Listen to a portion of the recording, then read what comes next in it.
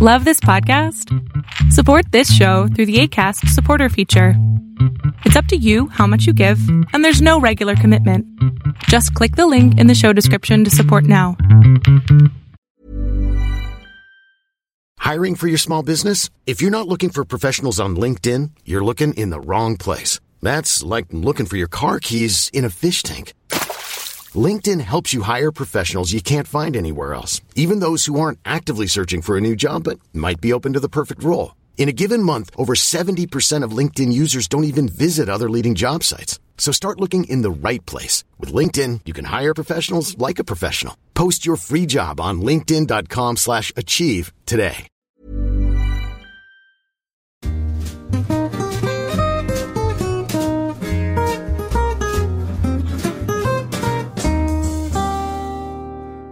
Hey friends, welcome to the Tennis and Bagels podcast. I am your host, Andre, and today I am joined here by my good friends, Owen and Vansh. How are you guys doing today? Fantastic, Andre. Really good to be here.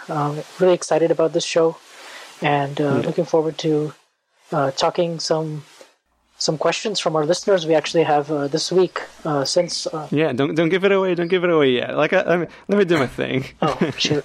Yeah, I'll toss it up to you right back. Owen, how are you doing, man? Doing well, thanks.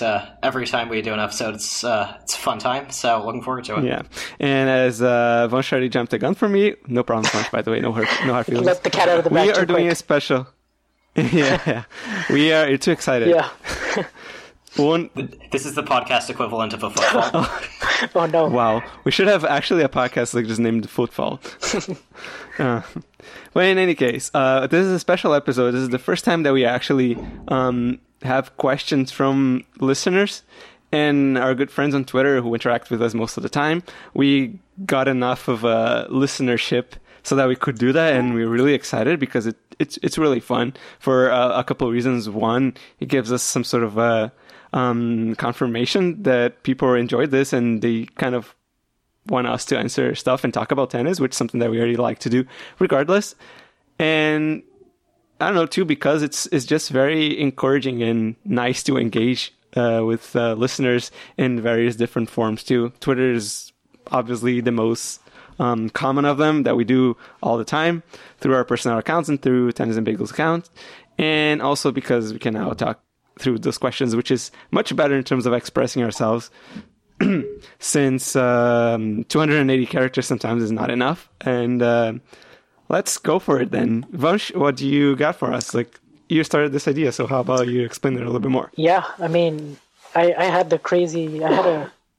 I guess not crazy idea. It more just came out of my sense that this week, we haven't really, because the ATP Cup starts next week and the Australian Open is, the week after, and we've got a bunch of tournaments. I feel like this is and all the players are quarantining. This would be a good time to really engage with our viewers and, get a good feel for how a podcast could look like. Where we just answer listener questions. So I thought, let's open it up. Let's make it kind of a potpourri or a mailbag format, and let's just see, what gets thrown at us, anything tennis related. And we got quite a few excellent questions that I think we're all really excited to get into. So we got quite a few coming in on the Twitter account actually yesterday and today from our Tennis and Bagels podcast. You can follow us at Tennis and Bagels, and Owen Lewis as well. Owen, you have a lot of good questions from your account as well, right?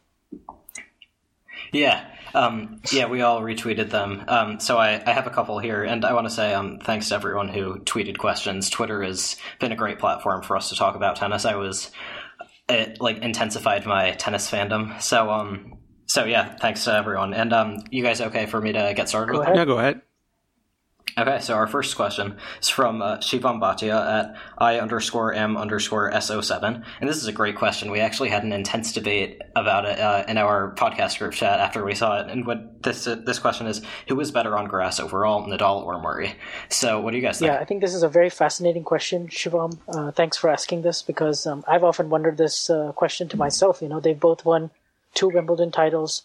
Of course, Nadal being the best clay court player of all time, and he had to figure out early in his career really how to adapt to the faster grass and adapt his game improve his return of serve, get more aggressive, work on his net game, beef up the serve, all these kind of adjustments he's had to make. And, he was playing Roger Federer in his prime, and they had a good stretch of 3 Wimbledon finals together. And each year, Nadal kept getting closer and closer before finally winning, what some consider to be the greatest match of all time, with all the rain delays and all the hype, and Nadal coming off the easy French Open win, winning it 9-7 in the fifth in the final in 2008. But then you have a guy like Andy Murray, whose game is just so perfectly suited to grass, and he's had such a consistent stretch at Wimbledon. And obviously, a lot of pressure has been put on him to get that elusive Wimbledon title, which he eventually got in 2013. And 2016 as well, he backed it up. But I mean, for this question, I think who is the better on grass overall? I think it's asking for a more, broader perspective on their career as a whole. And so therefore, I had to look at, I was really interested to see, what the stats were in this case, because grass isn't just Wimbledon. It also includes the lead-up tournaments like Queens, which is a prestigious ATP 500, which, Andy Murray has won 5 times. And he's done really well, against really all of his competitors. He has a win over Djokovic at the Olympics. He beat him at Wimbledon to win that final in that epic last game in 2013. He's obviously beaten Roger decisively at the 2012 Olympics. Actually, he won the gold medal there. And so, it's quite a fascinating debate. And I guess if I just jump right into the stats, and then you guys can jump in afterwards. But if we look at Nadal overall, I mean, on grass, he's had a bit of a slump, I'd say 2012 to 2017, when he was, kind of losing in the early weeks. He lost to Rosol and Brown and Kyrgios and those kind of losses. But, if you look at early in his career, I mean, 2006 to 2011, he was either reaching the finals of Wimbledon or winning it. Obviously, he won Queens as well in 2008. So he has a total of 4 career titles, 2 of them being Wimbledon. He's obviously been in 3 Wimbledon finals. So he's a great grass court player himself. But I had to look at the records, and what really shocked me is that, Nadal has a 71-20 record on grass, which is about a 78% win percentage. That he's only played 91 matches on grass. And I think one of the reasons for that is that he comes off a really tiring clay court season where he's played, a lot of tennis, a lot of matches on the body, and oftentimes he hasn't had a great warm-up leading in. The warm-up, the lead-in tournaments were so close together, and it was just 2 weeks in between the end of Roland Garros and I believe Wimbledon, and they changed that in 2014 only. So, and I looked at his record, so it's 71-20 on grass overall. Murray, meanwhile, has a 107-21 record on grass. So, plenty more wins and just 1 more loss. And you look at his Wimbledon record, he has an 85% winning percentage there. And he's won, even though he's reached, 2 less Wimbledon finals than Nadal, I mean, he's really, I'd say overall, he's had a better career on grass, So I guess those are just some of the stats. And then overall, he also has a higher winning percentage on grass overall. As well, I mentioned the 5 titles in Queens. He's obviously won 2 Wimbledons, and he's won the Olympics. To Nadal's 4 titles, he's won 2 Wimbledons, 1 Queens, and 1 Stuttgart title, which is a 250. So I guess, what are your guys' thoughts? This is a great debate. I'd say consistent overall, who's the best? I'd say Murray. But peak level, I'd go with Nadal. But I guess the question was who was the best, overall. So I went with Murray. I think it's interesting. Where you touch on a point was like right at the end there, which is interesting. Is who's better peak, and that's what I think is interesting. And we're actually discussing this on the chat as well, which is that Murray and Nadal never really kind of met on grass while at their peaks at the same time, which kind of makes it a little bit difficult in the head-to-heads between them on grass, which is 3 meetings at Wimbledon. A little bit deceiving, especially considering the first 2008 one where Murray was pretty much nowhere near what his actual level. And when I went out to look the actual head-to-head between them, the 2 matches that they've played before were not that terrible. Nadal won at 3 tight sets in 2010 and 1 and 4 the year after in 2011. Yeah. Granted, he kind of dominated the last 3 sets of the 2011 meeting, but all in all, I think the biggest problem that Murray had against Nadal in those years is that Murray was just not the same Murray that won the title in 2013, or the same Murray that got to the final against Roger Federer, who, by the way, in 2012 in Wimbledon just kind of hit a little bit of a god mode in the 3 sets to win the match. The final was Federer just completely played like a fantastic match after that. And the Olympics one, he definitely took a long time to find a little bit of a gear, and Murray just never really let him into that match. Like, he just saw Federer's not playing well. I'm not even going to let him figure it out. Like, he was just dominating. But I think overall, if they're both at 100% of the time, like 100% of the form, 100% of the entire match, I think I would give a slight edge to Murray on that one match. Yeah, but I feel like it would be like a 55% versus 45 with Nadal. Like, that's how much I lean towards Murray in that sense. Yeah. But it's a type of match that in an ideal world would, in a sense, go either way. I would say. So it's a really, really tough call. And one of the things that Murray has, and I feel like Nadal adapted but doesn't necessarily have, would be like the flatter shots.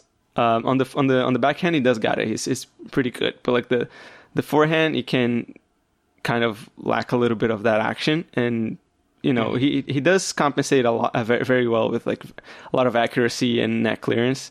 And another thing that Murray's game has, which is a little bit better, is the first serve, which earns him a lot more aces and makes it a little bit harder to return. Which, by the way, I'd also say the return, wouldn't you, Andre? I mean better reflexes. If you actually watch a little bit of the highlights on the which I was doing like before that, it was the extended ones for 2010. Nadal was actually returning pretty well. He was returning closer to the baseline, trying to get balls early, and he was doing well even off of the forehand, which was interesting to me. Murray did hit him more return winners as per what I saw. But yeah, I feel like on return is a little bit more nuanced. But on serve, I think Murray was in pretty much every single one of Nadal's games. He had a lot of chances in that match, but just failed to take them. I think credit to Nadal, obviously, but also the fact that Murray was a little bit too passive a lot of times, which has been a big problem in Murray's career. Overall, is that he can become too passive, especially if the forehand cross court drops short, and even on Nadal's backhand, that's suicide. So, I think it's tough to judge their head to head because you mentioned Murray not really taking his chances, and that could be chalked up to mental toughness. But as you said, he wasn't yet in his prime, and I don't think mental toughness is something specific to grass. So, you guys made a ton of great points. So I'll just give a quick summary of what I think. This is a great question that I think gets harder to answer the more I think about it. Nadal's been to more Wimbledon finals. I think his peak on grass is higher, but Murray is definitely the steadier player on grass. His dips are less severe than Nadal's. So I think if I were picking a player at their best to win me a Wimbledon title and I had to pick one of them, I would pick Nadal. But if I'm saying which player is better adapted to grass as a surface and who has had overall a better career on grass, I would pick Murray. Yeah, I think on terms of subjectiveness, like who would beat the other, I think it definitely gets a little bit more complicated. But in terms of a career success, it's definitely got to be Murray. Even though it's got to be said that Nadal beating Roger Federer in 2008 was a heck of an achievement. Yeah, like, I mean, and that was the best we've seen Nadal really play on grass. I mean, that Queen's stretch and that Wimbledon stretch. I mean, he was just on tear and on a mission. Yeah. And that's when on Queens he beat Djokovic in the final in 3 tight sets too. So really, he really did, and he came right the week after French Open. I'll never forget. I mean, he had such a tough match against Ivo Karlovic.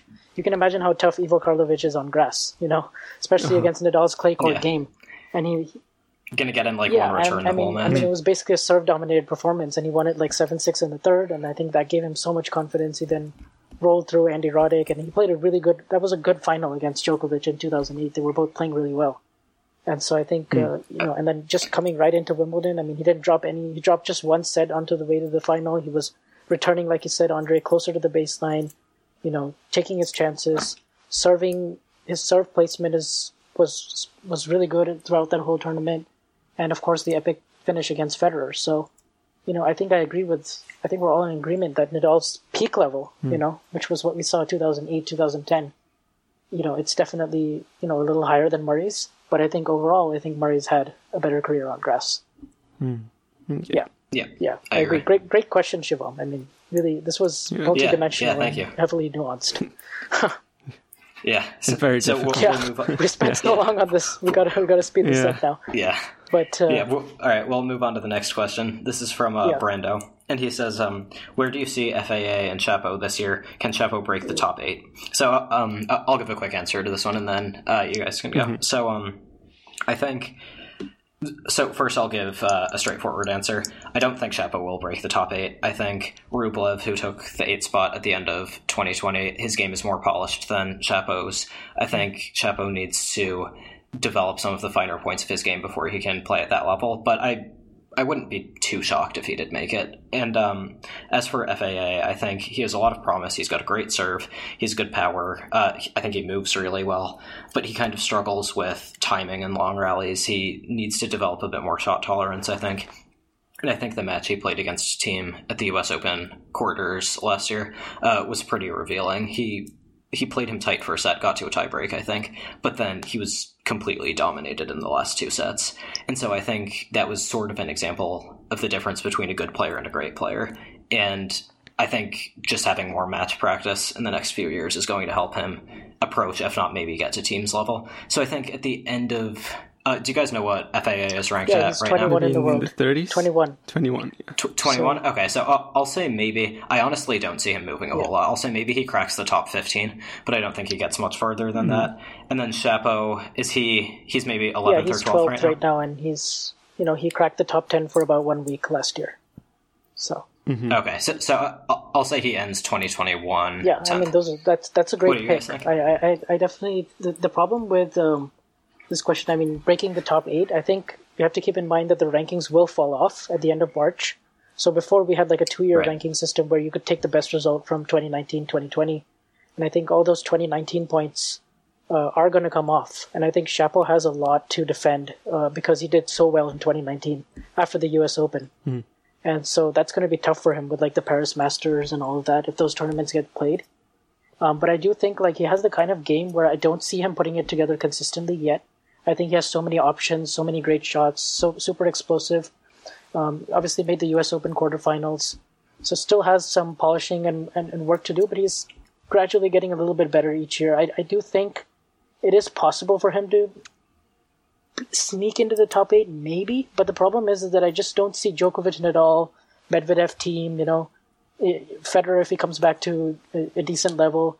And same with Tsitsipas and Rublev and Zverev. I mean, I just don't see anybody dropping off, because they're continually making progress. And unless Zverev just has like, even Zverev, he can put it together for a few weeks. So I think it's very reasonable that he finishes 9th or 10th, beginning to get to the top 8, because he really just needs, I think the ranking system, if you have a great result in a Masters 1000 or a Slam, it really rewards you more than week in, week out consistency sometimes. Because the points are just skewed so much towards quarterfinals and beyond.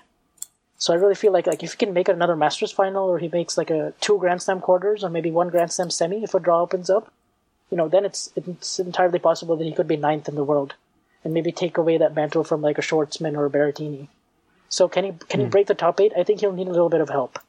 I really do, because I do think Rublev and Zverev and these guys are all still ahead of him in terms of development. Yeah. As for FAA, I was, impressed with his U.S. Open. Obviously, we know when the forehand and serve is working. It can be good, but it's just, the consistency, the double faults. There's still a lot of question marks in his game. Sometimes the shot selection. Sometimes he plays really good shots, but then often times he can't seem to finish the point. So his IQ sometimes is a little bit. I'm a little bit skeptical of that sometimes. But I do think, he has the weapons. He's a great athlete. He's a great mover. He's got all the tools. It's just about, putting it together. And I do think he'll finish the year in the top 20. I just don't know whether top 10. I think he needs a couple more years. Yeah. I just kind of short answer. I fully agree with everything that you guys said. I think in terms of goals, what they should be probably putting in their heads, maybe FAA would be trying to crack and stay inside of the top 20 and maybe winning 1 or 2 titles this year. Big goal, winning his first, because that should totally be 100% where his mind is set right now on the short term. Yes. And for Shapovalov, I feel like he could also use a couple more wins and maybe trying to make a couple deep runs inside of a Grand Slam or a Masters 1000. And for him, I think he could have a big goal of like cracking and staying inside of the top 10. He should probably be thinking that this is more than possible since he already done it before. Yeah, 1 week. But staying there is probably what's going to be difficult. But yeah, whether they're going to be doing this or not, it really will depend on what you guys said about like their IQ or shot selection, whether they can find Shapovalov can find a way to keep his nerves under control, and FAA can keep his cool under control as well, like in terms of like making better decisions. But other than that, like I don't see why they wouldn't be able to, inch ever so closer to being at the top of their games. I totally agree. I think one thing they need to keep track of, is their second serve numbers and their double fault ratios, because those are for sure. Those can be a bit worrying when they tighten up under pressure. You sometimes see a lot of double faults, and hopefully they've worked on that over the off season, and we start to see those doubts creep in less and less. Andre, I had a quick question for you about this. You're probably more familiar with Canadian tennis than we are, so I was wondering, how do you feel about these guys' promise compared to maybe Raonic when he was their age? Do you think they have the potential to surpass Raonic's career? I think so. The one thing that Raonic had, and it's really sad in that way, Andreescu is definitely the combination of the entire male tennis cohort in one player, which is being good in the hands and good in the head, which is what Raonic had, is that he understood himself incredibly well. That's why he was able to push Federer so far and, push Murray and Djokovic, those guys. He can win sets and win titles and push for big titles, even though he didn't win one. Whereas Shapovalov and Aliassime, they're just kind of lacking in that mental department. And I feel like, as for a promise, absolutely. I feel like Aliassime and Shapovalov are bigger promises because they can show that they have the shots. They have the forehand that can go deep and penetrate. They have the net game, which is solid. Serve is there as well. It's not like they lack one. They're tall guys. They move well as well. They're explosive. If they can control that power, maybe Raonic can jump in and like give them some tips on like how to actually become that player. And how to keep your cool under tough situations. So if that happens, I feel like they can surpass Raonic's career. I wouldn't put it past like them both to like maybe make a couple Grand Slam finals, even maybe win one, depending on how much better they can get. But I think that they can grow much more than Raonic could. Yeah, I think that's a great answer. So, yeah. I think Raonic was, Raonic is a better model for consistency when he's healthy. You feel like when he's healthy, he's still probably maybe the best Canadian right now. And he's still, still top 15, and even with all of his injuries, and super good on grass. I really think if he was in another era, he might have already won a Wimbledon title.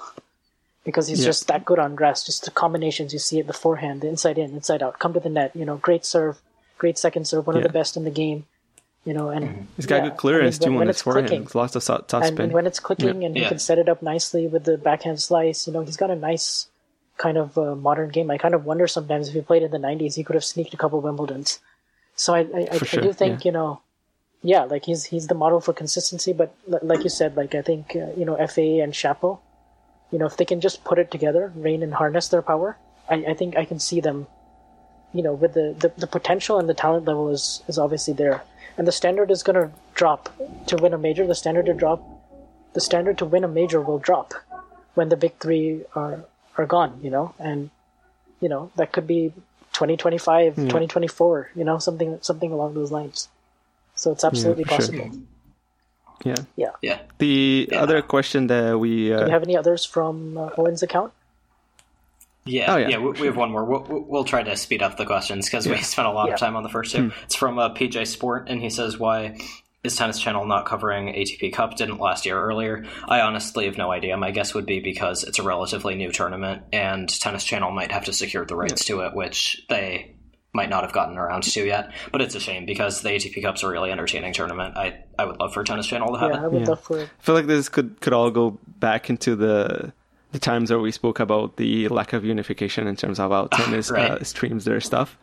But Yeah, we do not need to get into that fight now, do we? And another problem that we have with this is that we are also just very just amateurs loving tennis as fans, so we don't necessarily get a lot of that inside information or explanation for fully how the things work internally or like in a structural way. So it's very sad that we cannot answer this question properly. But yeah, the short answer is we don't know. I Yeah, we could try to can't tag say someone on that Tennis Channel I later. would assume that by next year, assuming everything gets back to normal with the pandemic and stuff, it is very possible that they actually will be covering it, because Tennis Channel, if you remember last year, November, they now have access to all the Masters 1000s, many of the 500s, many of the 250s.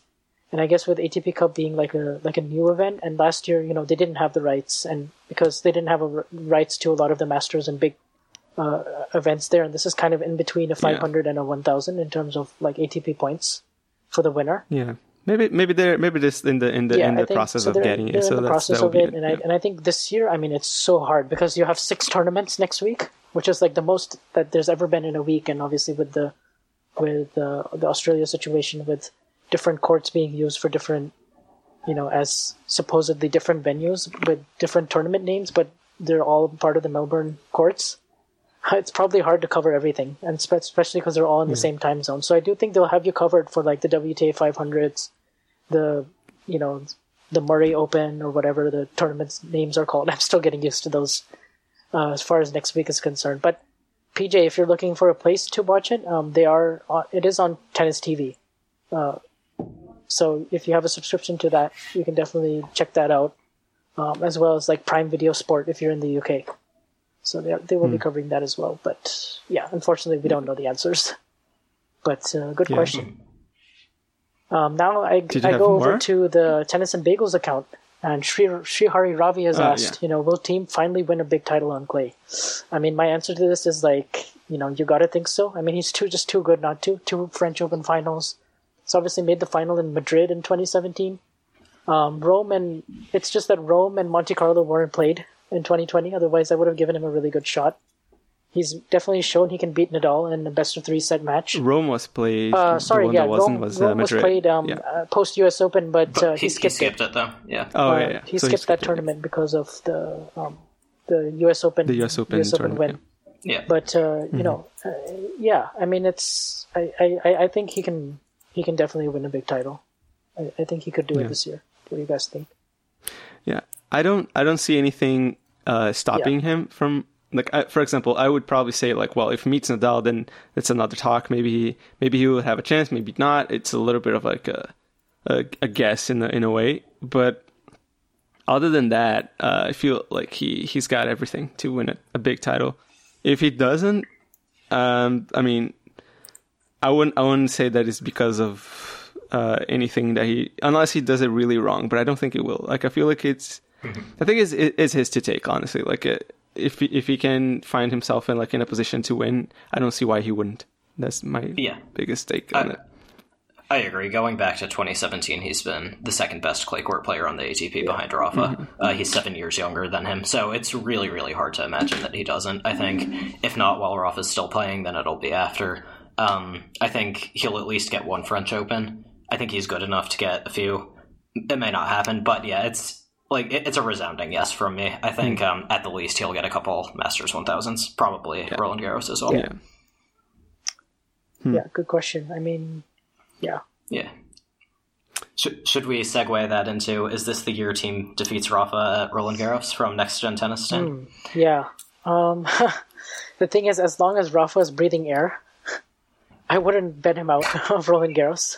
It's just so hard. I think, team will have to conserve his energy. He'll have to obviously get to the semis and quarterfinals quickly. It just depends on his draw. I mean, if he's playing Djokovic in the semis again, and they're still... that was such bad luck in 2019. They're so evenly matched there. And that's another reason why he hasn't won a Masters as well, I'd say, is because, you have to you have to beat 2 out of the 3, at least 2 of the 3, if not more than 2 top 10 players en route.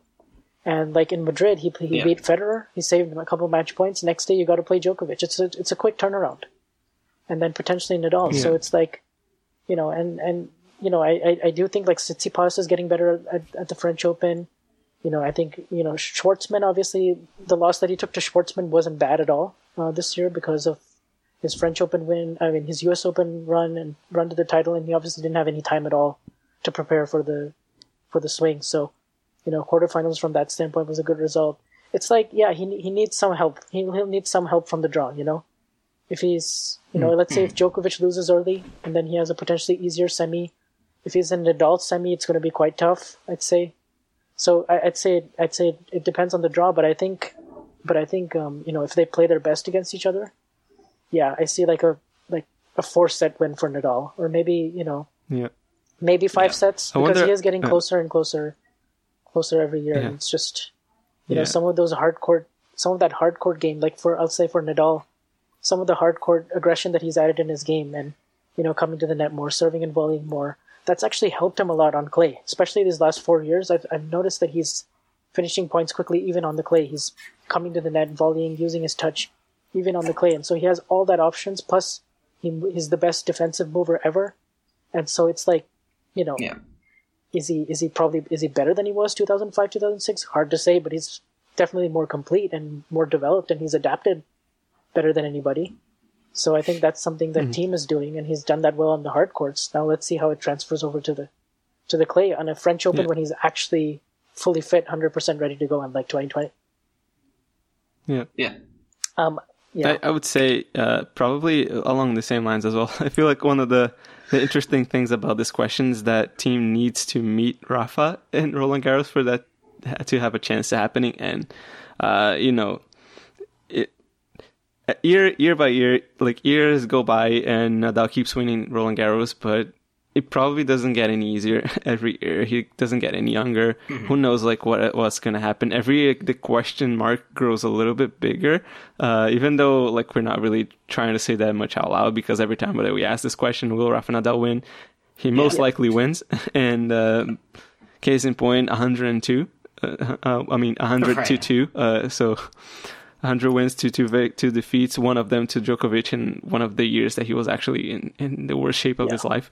So if Thiem can beat Rafa, I don't know. I feel like this is probably the least answerable question that we've gotten, because it depends on so many things, and depends on the draws, as Vansh said. It depends on how Thiem's feeling that day, how Rafa's feeling on that day, how much practice did they get, how much confidence does Thiem have on his game. It depends on the small margins of can Thiem take those break points or set points when you have them.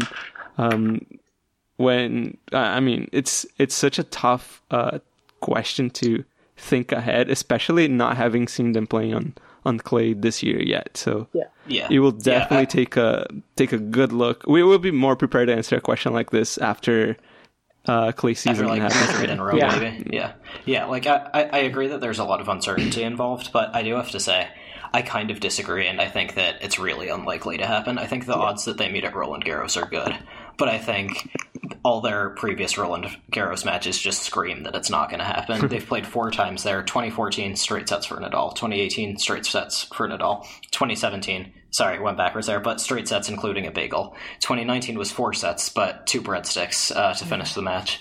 And so, on clay, their rivalry is competitive, but in best of 5 on clay, it's not at all. It's so one-sided. It's 12 sets to 1. Many of them, very one-sided. And I will say, Thiem is a great clay court player. He's still improving.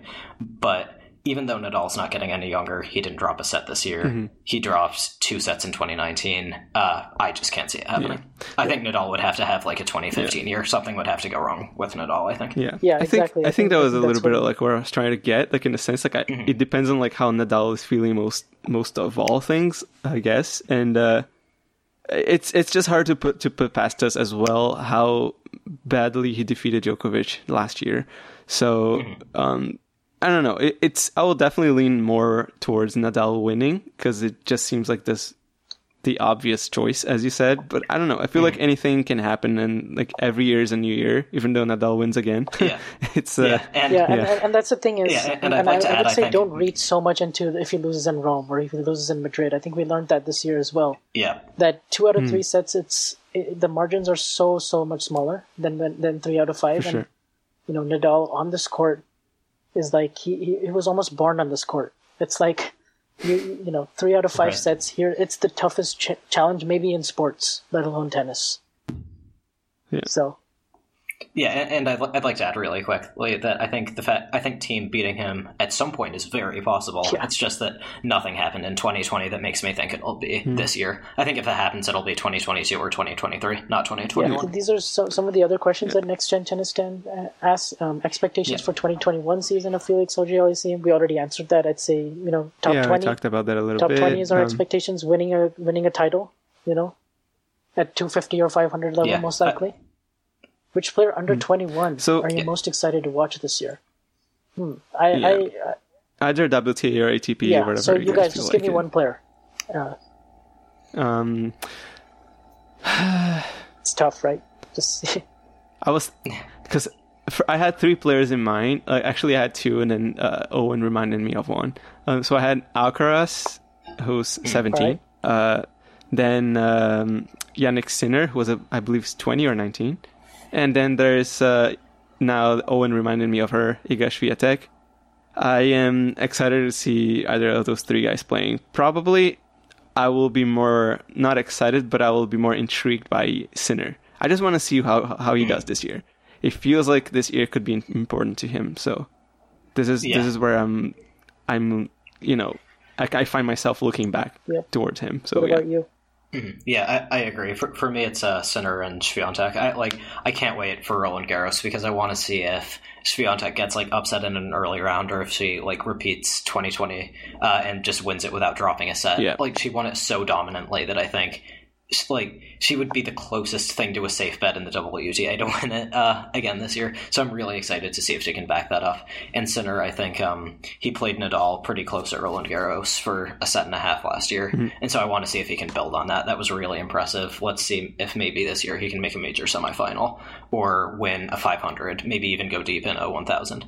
I think he's got more potential than probably any other 19, 20-year-old guy on the ATP right now. So really excited for him as well. Yeah, I'll give you one name from each side. Let's say for the WTA.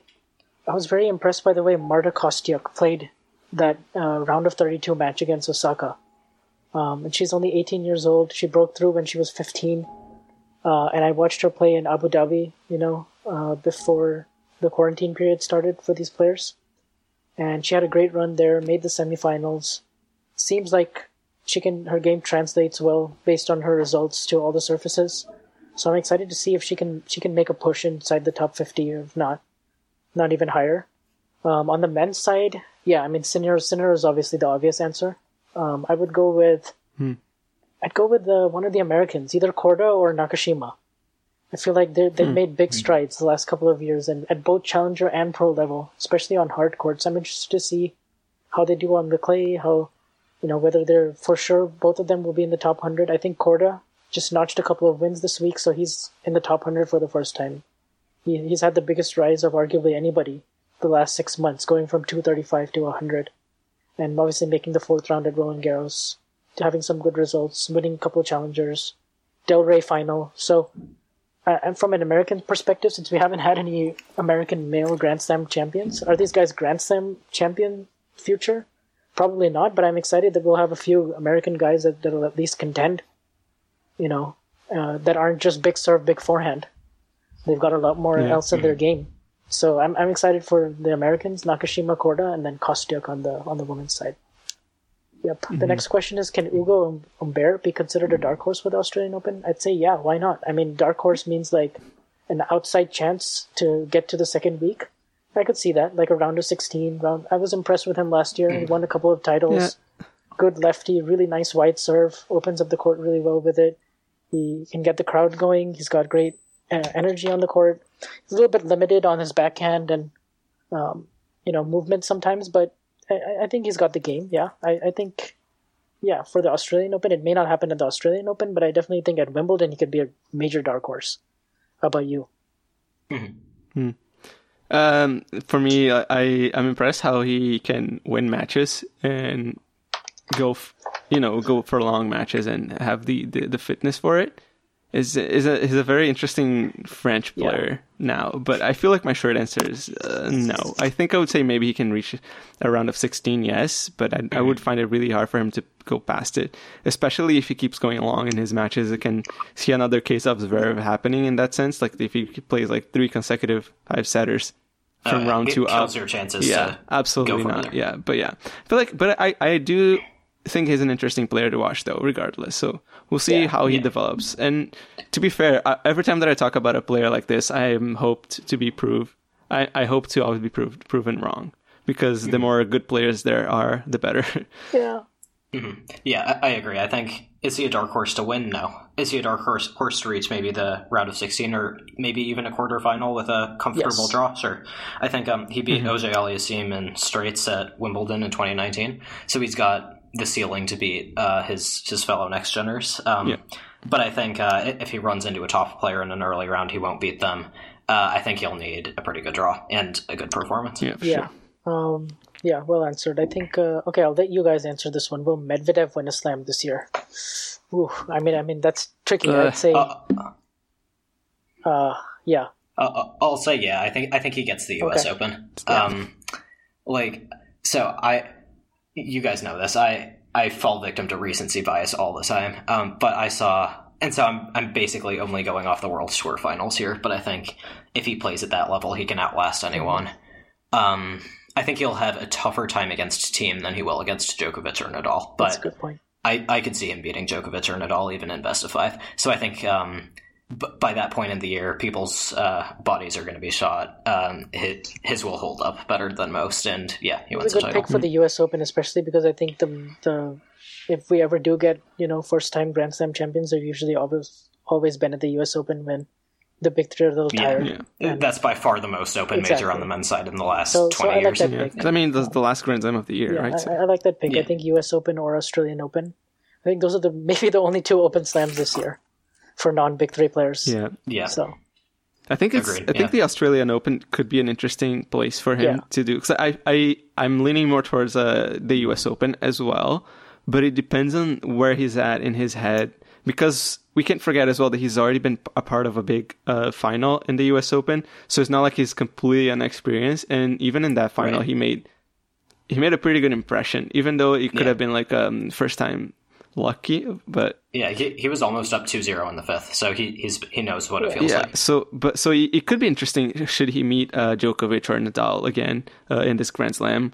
Depending on that, I feel like he either wins it and maybe go on to win the title, or he gains enough experience that he can do it in the U.S. Open. I also feel like he wouldn't be able to do it anywhere else. Yes. So not a chance. So Roland Garros, maybe the clay court artist will come he should have a goal win his first 7 matches to win the title.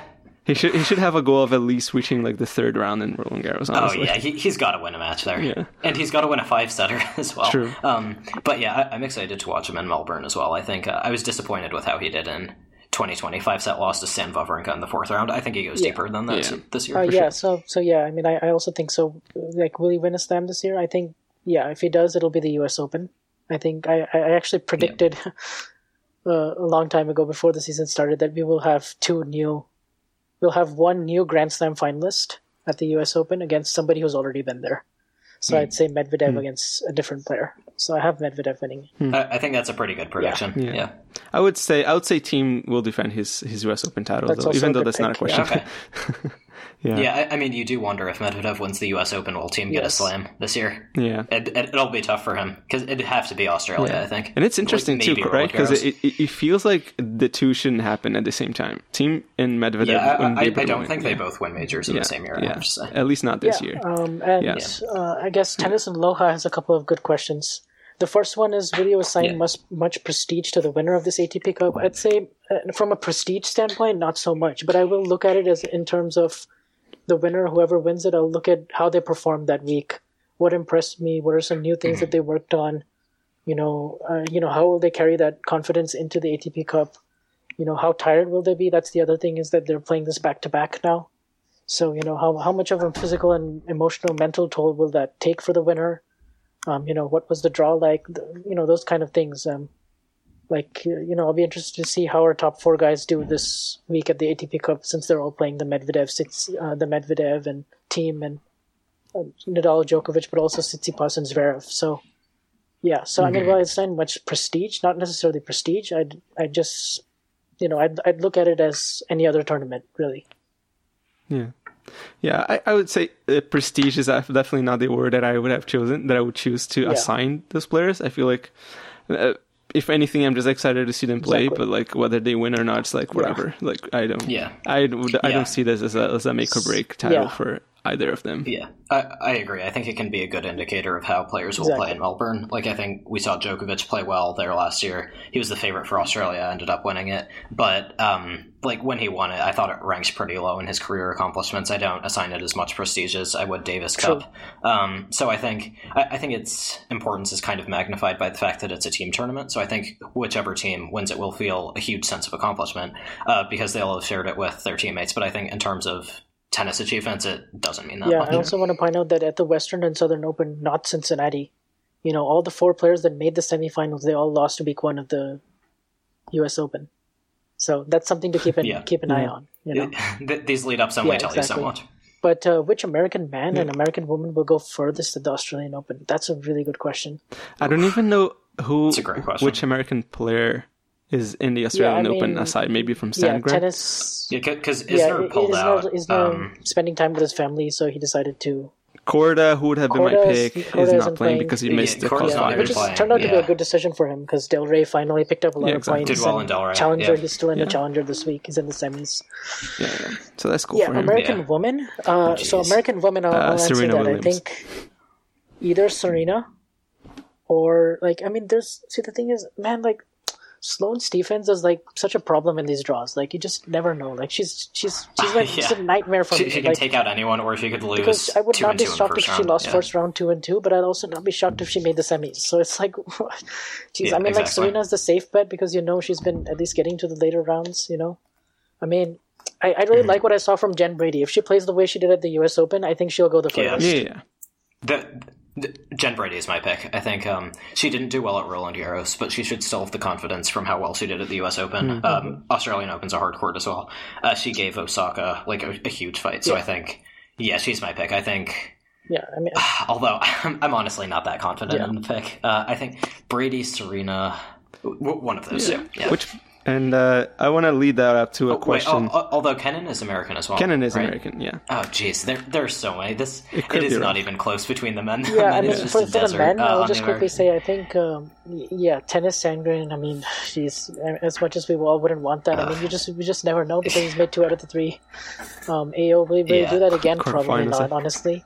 The thing is, for me, I'll give you 2 names. I think, last year I saw Taylor Fritz played really well at the Australian Open. He came back from 2 sets to love down against Anderson. He took a set off of team, I guess, as well. That's a good result, So absolutely. So I mean, if he can replicate that, which is honestly 3rd, 4th round, if he can get to that, I think he might be the last American man standing, really. And then I think Riley Opelka with that serve. I mean, you just never know, right? Opelka is playing as well. He can move as well. I consider him to be a better version of John Isner in the future because it's just got a better backhand. He can. His forehand isn't as good as Isner's, but, I mean, with the weapons, with his serve, his movement, he moves well for a big guy, better than Isner did. Covers more court, So I feel like, probably one of those 2. Bit of a better backhand as well. Definitely better backhand, for sure. Yeah, definitely. Okay. I'll say my picks are Fritz and Kenin. Fritz, Kenin. Yeah. Oh my gosh. Just look about her. I forgot about the defending champion. Yeah, I forgot about it too. There's so many strong. Never mind. I'm gonna go with Kenin because I feel like she's so scrappy and so mentally tough. I mean, she's a nightmare. I mean, you can rely on her at least. She's gonna fight tooth and nail. Yeah, because she went deep at Roland Garros too. She went the final, right? And by the way, wasn't she injured?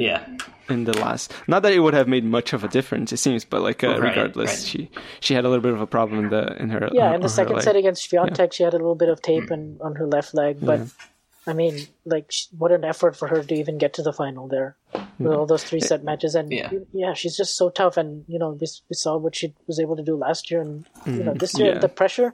People keep talking about the pressure, will it get to her? The thing is, ranking points wise, there's a huge pressure release off her back because she's either way her ranking won't drop. So I feel like, and because there's just so many other storylines, I think people will forget about her the way we just did. So it's just it's the way it is. But it's a good question. I wanna lead up with the question that was asked by Pusher T at Pusher T7, which is, who is the AO Australian Open bigger for, Williams or Nadal? Williams, of course, being Serena Williams here. Yeah. I'll give a quick answer to this. I think we could get into the GOAT debate, so I'll try to keep it quick. I think it's smaller. Yeah, I think it's smaller for Serena. I consider her to be the outright slam holder already, because I think Margaret Courts has a huge asterisk. Those 11 Australian Opens had way weaker draws than what Serena's faced. She's won 7 of them already. But Nadal could take the major record unopposed. I think Federer's is closer to his than what Courts is to Serena's, and it'd give him the double career slam. So I'll go with Nadal. Yeah, same here, actually. I was thinking, even regardless about like whatever GOAT debate is in terms of career achievements, like personally, we got both of them holding the possibility of having the most Grand Slams in the Open era. Nadal alone and Serena tying. But Nadal has the advantage of it being, not the advantage, but the extra achievement of being the double career slam. Whereas for Williams, it could have been in the Australian Open, it could have been Roland Garros or anywhere else. She could win it and take the 24th. And if Nadal wins the 21st somewhere else, like Roland Garros, he would still not have the double career Grand Slam. So I feel like for him, Australian Open in particular holds a very important place in his calendar, I would imagine. Yeah, I don't have much to add because you guys said everything pretty much. I'm also going with Nadal for this, just because I also think if it was Wimbledon or something, it might be bigger for Serena, because that's really, to be honest with you, that's probably her best shot if she's going to get to 24. I think I don't see it being anywhere other than Wimbledon, really, because of the just how good she is on grass, even when she's not moving well, you know? Exactly. So I feel like, and then for Nadal, like you said, everything on the line, he's been so close, 4 finals. Twice he was up a break in the 5th set in 2012 and 2017. 2014 had that really tough luck in the final. He hurt his back. He was 12-0 going to the match against Stan. Never lost, to Stan before. Such a big favorite. Yeah. So. Yeah. No one wins 27 sets in a row against Stan Wawrinka. So I'm going with Nadal. There was a quote by Gerolaitis, right? Like nobody wins 17 matches in a row. Nobody beats Betis Gerolaitis. It's so good. Yeah, this is one of my best quotes in tennis. I don't even care. Yeah. Like whenever I play tennis, I'm gonna say like no one wins like 20 points in a row against someone or something. This is a good question from Siddhant right here. Do you value the weeks at number 1 during the pandemic-stricken 2020? For instance, Ash Barty didn't play a single match after the lockdown, but she kept her number 1 ranking and accumulated more weeks due to the new rules. Is that really as valuable as earned at other times? So the question, is it really as valuable? I don't think it's as valuable. But here's the other part of it, is that 2019 she was the best player in the world, right? She was massively number 1, just because she won the French Open, she won Miami, she won 3 other titles, she won the WTA finals. So from that standpoint, she absolutely deserved to be number 1 up until March of 2020. Then the rankings froze until August.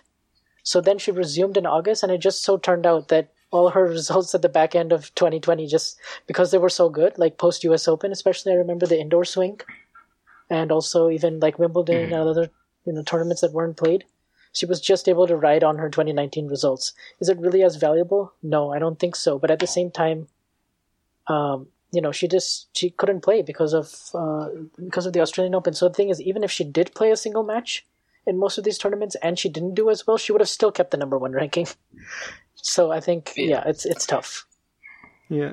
Yeah. So I think it kind of depends on what kind of number 1. I think in the example of Barty, so she deserves all the credit in the world for her massive ascent to number 1. Played some insane tennis in 2019, but since she didn't play a match, will I have a problem with saying Ash Barty like number 1 or former number 1? Absolutely not. But if someone says she was number 1 for all of 2020, I would asterisk that. But for Djokovic, I think his are more, I won't say legitimate, but I think they won't be asterisked, because he still did win the Australian Open, and he still won Rome and Cincinnati, and he was still pretty much the best player in the world, even though he wasn't dropping points. He equaled or did better than all of his results in second half of 2019 in 2022.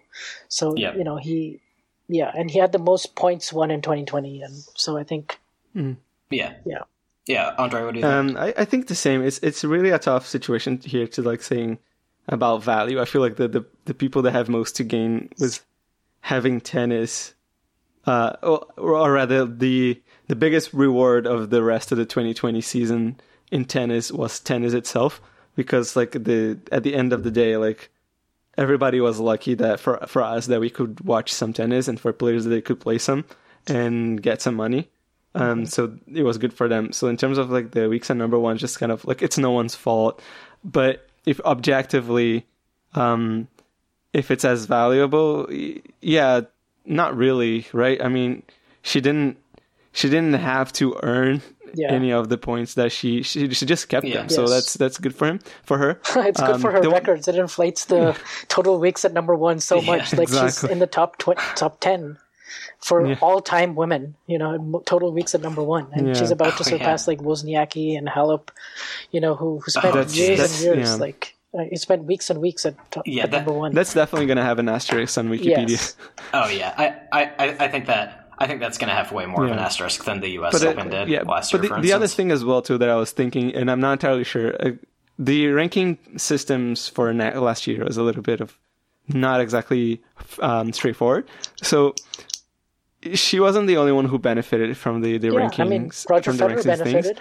Roger Federer benefited. Yes. I mean, and everybody else who was on tour, regardless if they played or not, they would have kept their points. So it feels like if lots of players could have potentially add to their rankings, and they didn't, or it probably made it a little bit harder because you cannot like double down on points. For example, Rafa Nadal wouldn't have finished like with 4,000 points for Roland Garros. So, but yeah, I feel like there was a little bit of a chance that she could have lost her number one ranking. She's not that far off, by the way, I think, from the second place.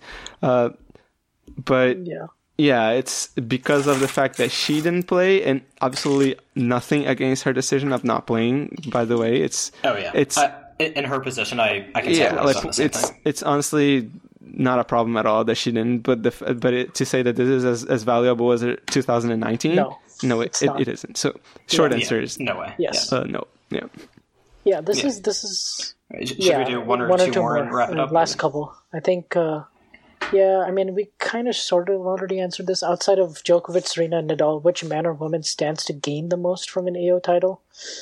Jeez, man, I think this is a cool question. Because that's a different question. From like the outside the top 10, maybe. Yeah. I feel like most, but I think that's an interestingly worded question, because when you say like it stands to gain the most, it's not necessarily asking who realistically can win this. So that's the the thing. I don't know, the way I'm going to look at this is just like whose career would like take the biggest jump from it, I guess. And so what a name that popped in my head was maybe Karen Khachanov. I think he's been slumping for a little bit. He's playing below his potential. If he were to win the Australian Open out of nowhere, I think he would go from like a low point to a massive high. I think I would say whereabouts like past like top 5. Stefanos Tsitsipas, if he wins the Australian Open, I think is going to be an incredible statement from him, and he will definitely reach the point of the potential that he can show, of the player that he can be touted for many as a future number one.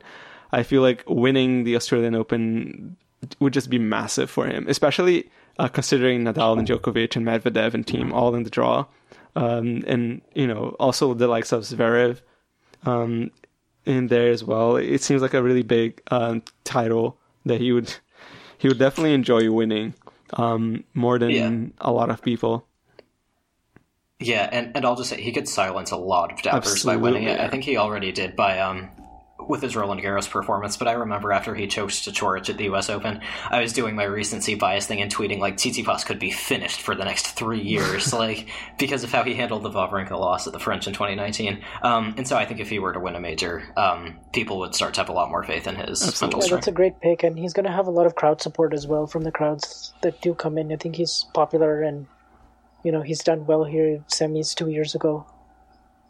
So yeah, I mean, if he were to win it, that would be huge. Just imagine, just imagine that occasion of him giving the speech and the unique personality that he has. I would love that. Oh yeah, that would be so fun. Yeah, just how it'll come across, especially how honest he is in interviews, and yeah, I mean that would be massive. Not only for Greece, but just for tennis as a whole. I think to have a star like that. So, yeah, I mean, that's a really good pick. I think either him and again, if Thiem can go one step further, because he was so close last year, 2-1 up in the final. If he can finally win that AO title, that would silence all of the people who said that, who asterisk the US Open.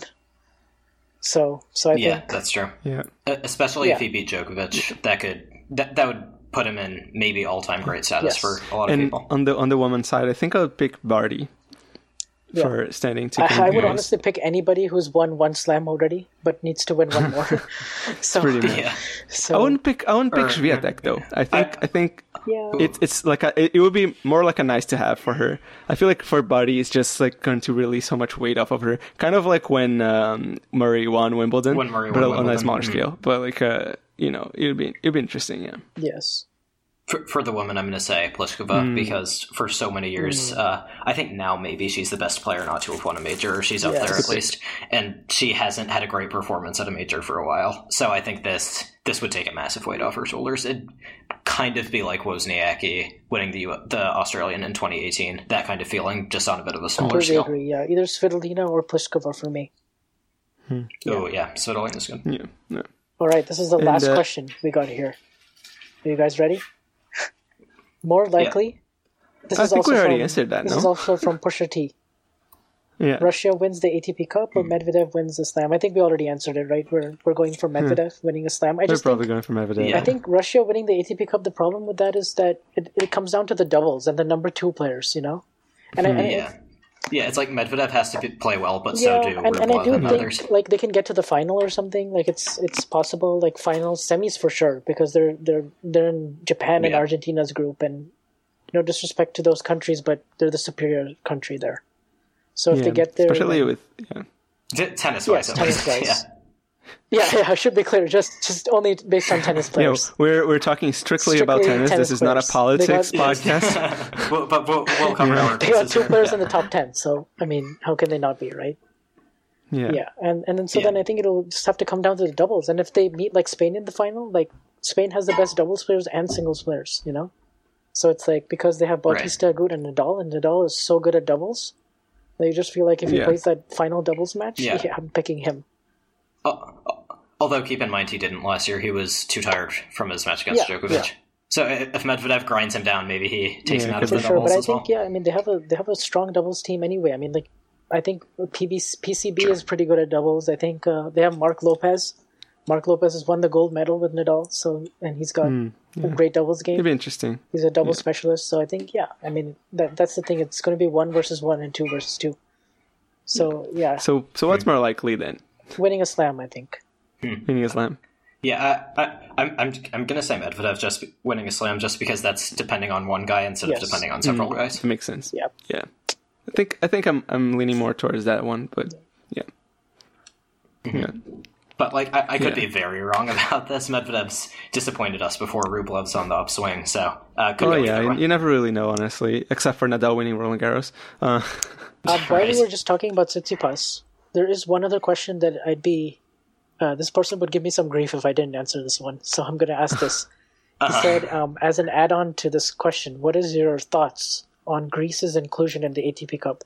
Now, the thing is, the whole thing about the ATP Cup, I'm still a little bit confused on, I know the countries that qualify is based on their number 1 singles player. So the fact that Greece is in it, I mean, that's purely due to Stefanos Tsitsipas being number 6 in the world, I would think. Yeah, and I think that's really ironic considering that the ATP Cup is a team tournament, and yet this is defined by one player. It's defined by their top player, and so it's like...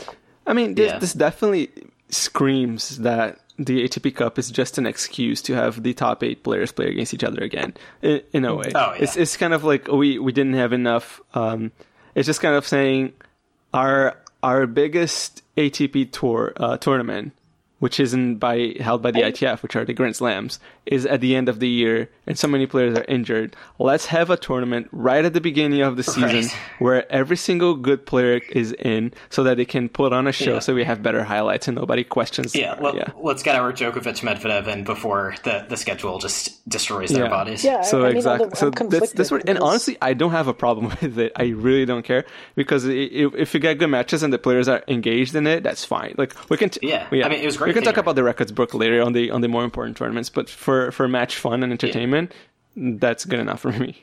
Yeah, exactly. Yeah. I mean, I'll say, like, we did give Tsitsipas' cousins some grief in the last podcast. And look, I have nothing against Greece being in it. I think it's nice that a couple lower-ranked players get a chance to play on a big stage. Sure. But I also think, like, it's ridiculous that one player can basically be the reason why a team qualifies. Like, what's to stop one country from producing a number one player in the world? So they won't have anyone else in the top 1,000, then they could qualify for this. It's like, it just doesn't seem like it makes a lot of sense to me. So I think, like, I guess maybe I'll be able to answer this question better after the ATP Cup, and we can see how the Grecian players besides Tsitsipas hold up. It just goes back to the larger theme of, like, we all, a lot of people in tennis just don't know why the ATP Cup even exists. But it's great entertainment, like entertainment with a capital E. So I mean, again, it was great, but there was no need for it to exist in the first place. We don't really need this, but but we'll take it. No. Great matches, week 1. Let's go. Yeah. And I mean, I would have a question for you guys to finish up, and this is very on the speculative side, and it's about a player that's not even going to be around for now, but it's. Do you guys think Roger Federer can win another Grand Slam? Oh, again, with this question. The same regardless question of goal debates, just current situation, competitive field. I'll say this. If he plays at his 2019 level, he was 10 centimeters away from winning Wimbledon and beating Nadal and Djokovic back-to-back. So the question is if he can get back to that level. And the best chance for him to win a major is going to be at Wimbledon, you know? French Open, doubt he'll even play it. You know, U.S. Open, he hasn't won it since 2008. You know, I mean, he could skip that, honestly, just throw everything at Wimbledon. I feel like, I mean, if his knees, it all depends on his knees and his and how fresh he is and his health. Yeah. I mean, that's what it's going to come down to, really. And then that level itself, you're talking about just level of play, it's there. You can win a slam with that level. Yeah, I'm saying I have to see how well he can move, because if he moves at 2019 levels, he goes to Wimbledon. Let's say someone takes out Djokovic in the third round. Guess which guy becomes the favorite? But I'm not optimistic about how his knees are going to hold up. Is he 40? Yes, he's going to be 40. He's going to be 40 in August. Yeah, so he will be just short of 40 in Wimbledon. It's a long time. Yeah, so if I had to say between yes or no, I'm going to say no. But like, is it possible? And that's the thing about his I'd give it too. Like 1585 or something. I mean, like that's the thing about his movement too, is that I think on grass, you know, he can kind of hide that a little bit better than he can on the other surfaces. Yeah, where that will be less exposed. Yeah, big serve forehand. Will be less exposed, but I mean, the way he played last year, like if he just can get back to that level. Honestly, from Dubai to Wimbledon last year, that was quite good. Federer you mean tennis. 2019? Yeah. Yeah. It's so weird that we can't say last year, but the last year that Federer played, was there's also before the Australian Open. And like you said, Fonch, it does have to be at Wimbledon. Now I don't think he can do it on the hard courts anymore, even though he won the Australian in 2018. But I'm so curious to see, like, how does he look when he comes back? I believe he's playing Doha. March 1st to March 7th. Which team is going to be the number one seed in that? So imagine if we get a Team Federer final. Which really that'd be interesting. That'd be very telling. I have one main concern about Federer's winning chance of a Grand Slam in a Grand Slam this year, which is whether Wimbledon happens, because I feel like it's still rather up in the air. Like they're probably kind of having a lot of meetings right now as we speak, because There was a new variant of COVID in the UK. Brexit's happening. There's a lot of ifs happening right now in terms of traveling and things like that. I don't know whether they would opt for a bubble if things are bad, if they would opt for like postponing it again. I think I am optimistic that it will happen, but I won't put it past this pandemic that Wimbledon will not happen again. Yeah, and correct me if I'm wrong, but I think they had pandemic insurance, so they didn't take as huge of a financial hit as other tournaments did, so they could at least afford to skip it again. It's not like it'll go under. Yeah, the question is, can they afford to do that for 2 years in a row? I mean, that's going to be a lot of loss. Right. Yeah, that's what I'm wondering. Big. I think most likely they'll have it without fans. It's possible. Yeah, that's probably the most likely option.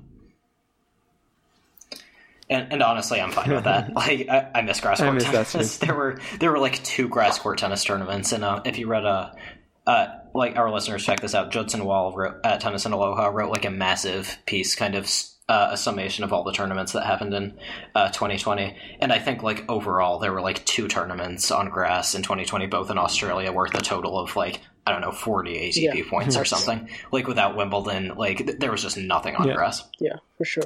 Yeah, it's an important tournament also for the economy of tennis, just because there's so many people who work in the LTA and so many people, like they give a lot of good funding to lower ranked players. That's the other thing they did, is they gave a lot of good funding to Brits coming up, especially juniors, and because they're the country that holds that slam, that's incredibly important for the ecosystem in places like Scotland and Great Britain and the juniors coming up there. Yeah. Yeah, and it's also the oldest tennis tournament. For a lot of people, Wimbledon is tennis, so it didn't feel quite right for it not to happen. So we'll really hope that we get it back in 2021 safely. And on that note, that covers pretty much all the questions that were asked to us. Some of them were kind of answered because they were very similar to the other. But we had a lot of fun. It was really great to talk about those things in a non-tweet way. So this was really cool. This was quite a great thank potpourri. You guys for being here. This was quite a great potpourri. Loved it. And I initially we'll definitely got that do that idea. more times in the future. Yeah, let's do it again. And gotta love that talking doesn't have any character limits. So we'll be on the lookout in the future. We will ask for your questions again. Thanks for submitting and listening. Yep. Well, thank you guys for participating and talking a lot and presenting so much good inputs about and insights about tennis. For so many stats. It's always like showering stats on us, like when you participate, which is lovely. So thank you so much. I just can't help myself, can I? You were going to become a tennis historian. I would bet on it. I wish somebody listening to this, I'm available for any help. Hook him up. Yeah, hire him. Give me a job. He's good with numbers. Yeah. All right. So thank you guys so much. Make sure to follow us for the next time, the Poopery, so you can ask the questions. Vansh is at VanshV2K. I am at Rolenberg Andre, and Owen is at Tennis Nation. All of this is going to be in the description of this episode. And thanks for listening. It's all on all platforms, wherever you get your podcast from. And have a good weekend whenever you listen to this podcast, and have a good tennis season. See y'all. Bye.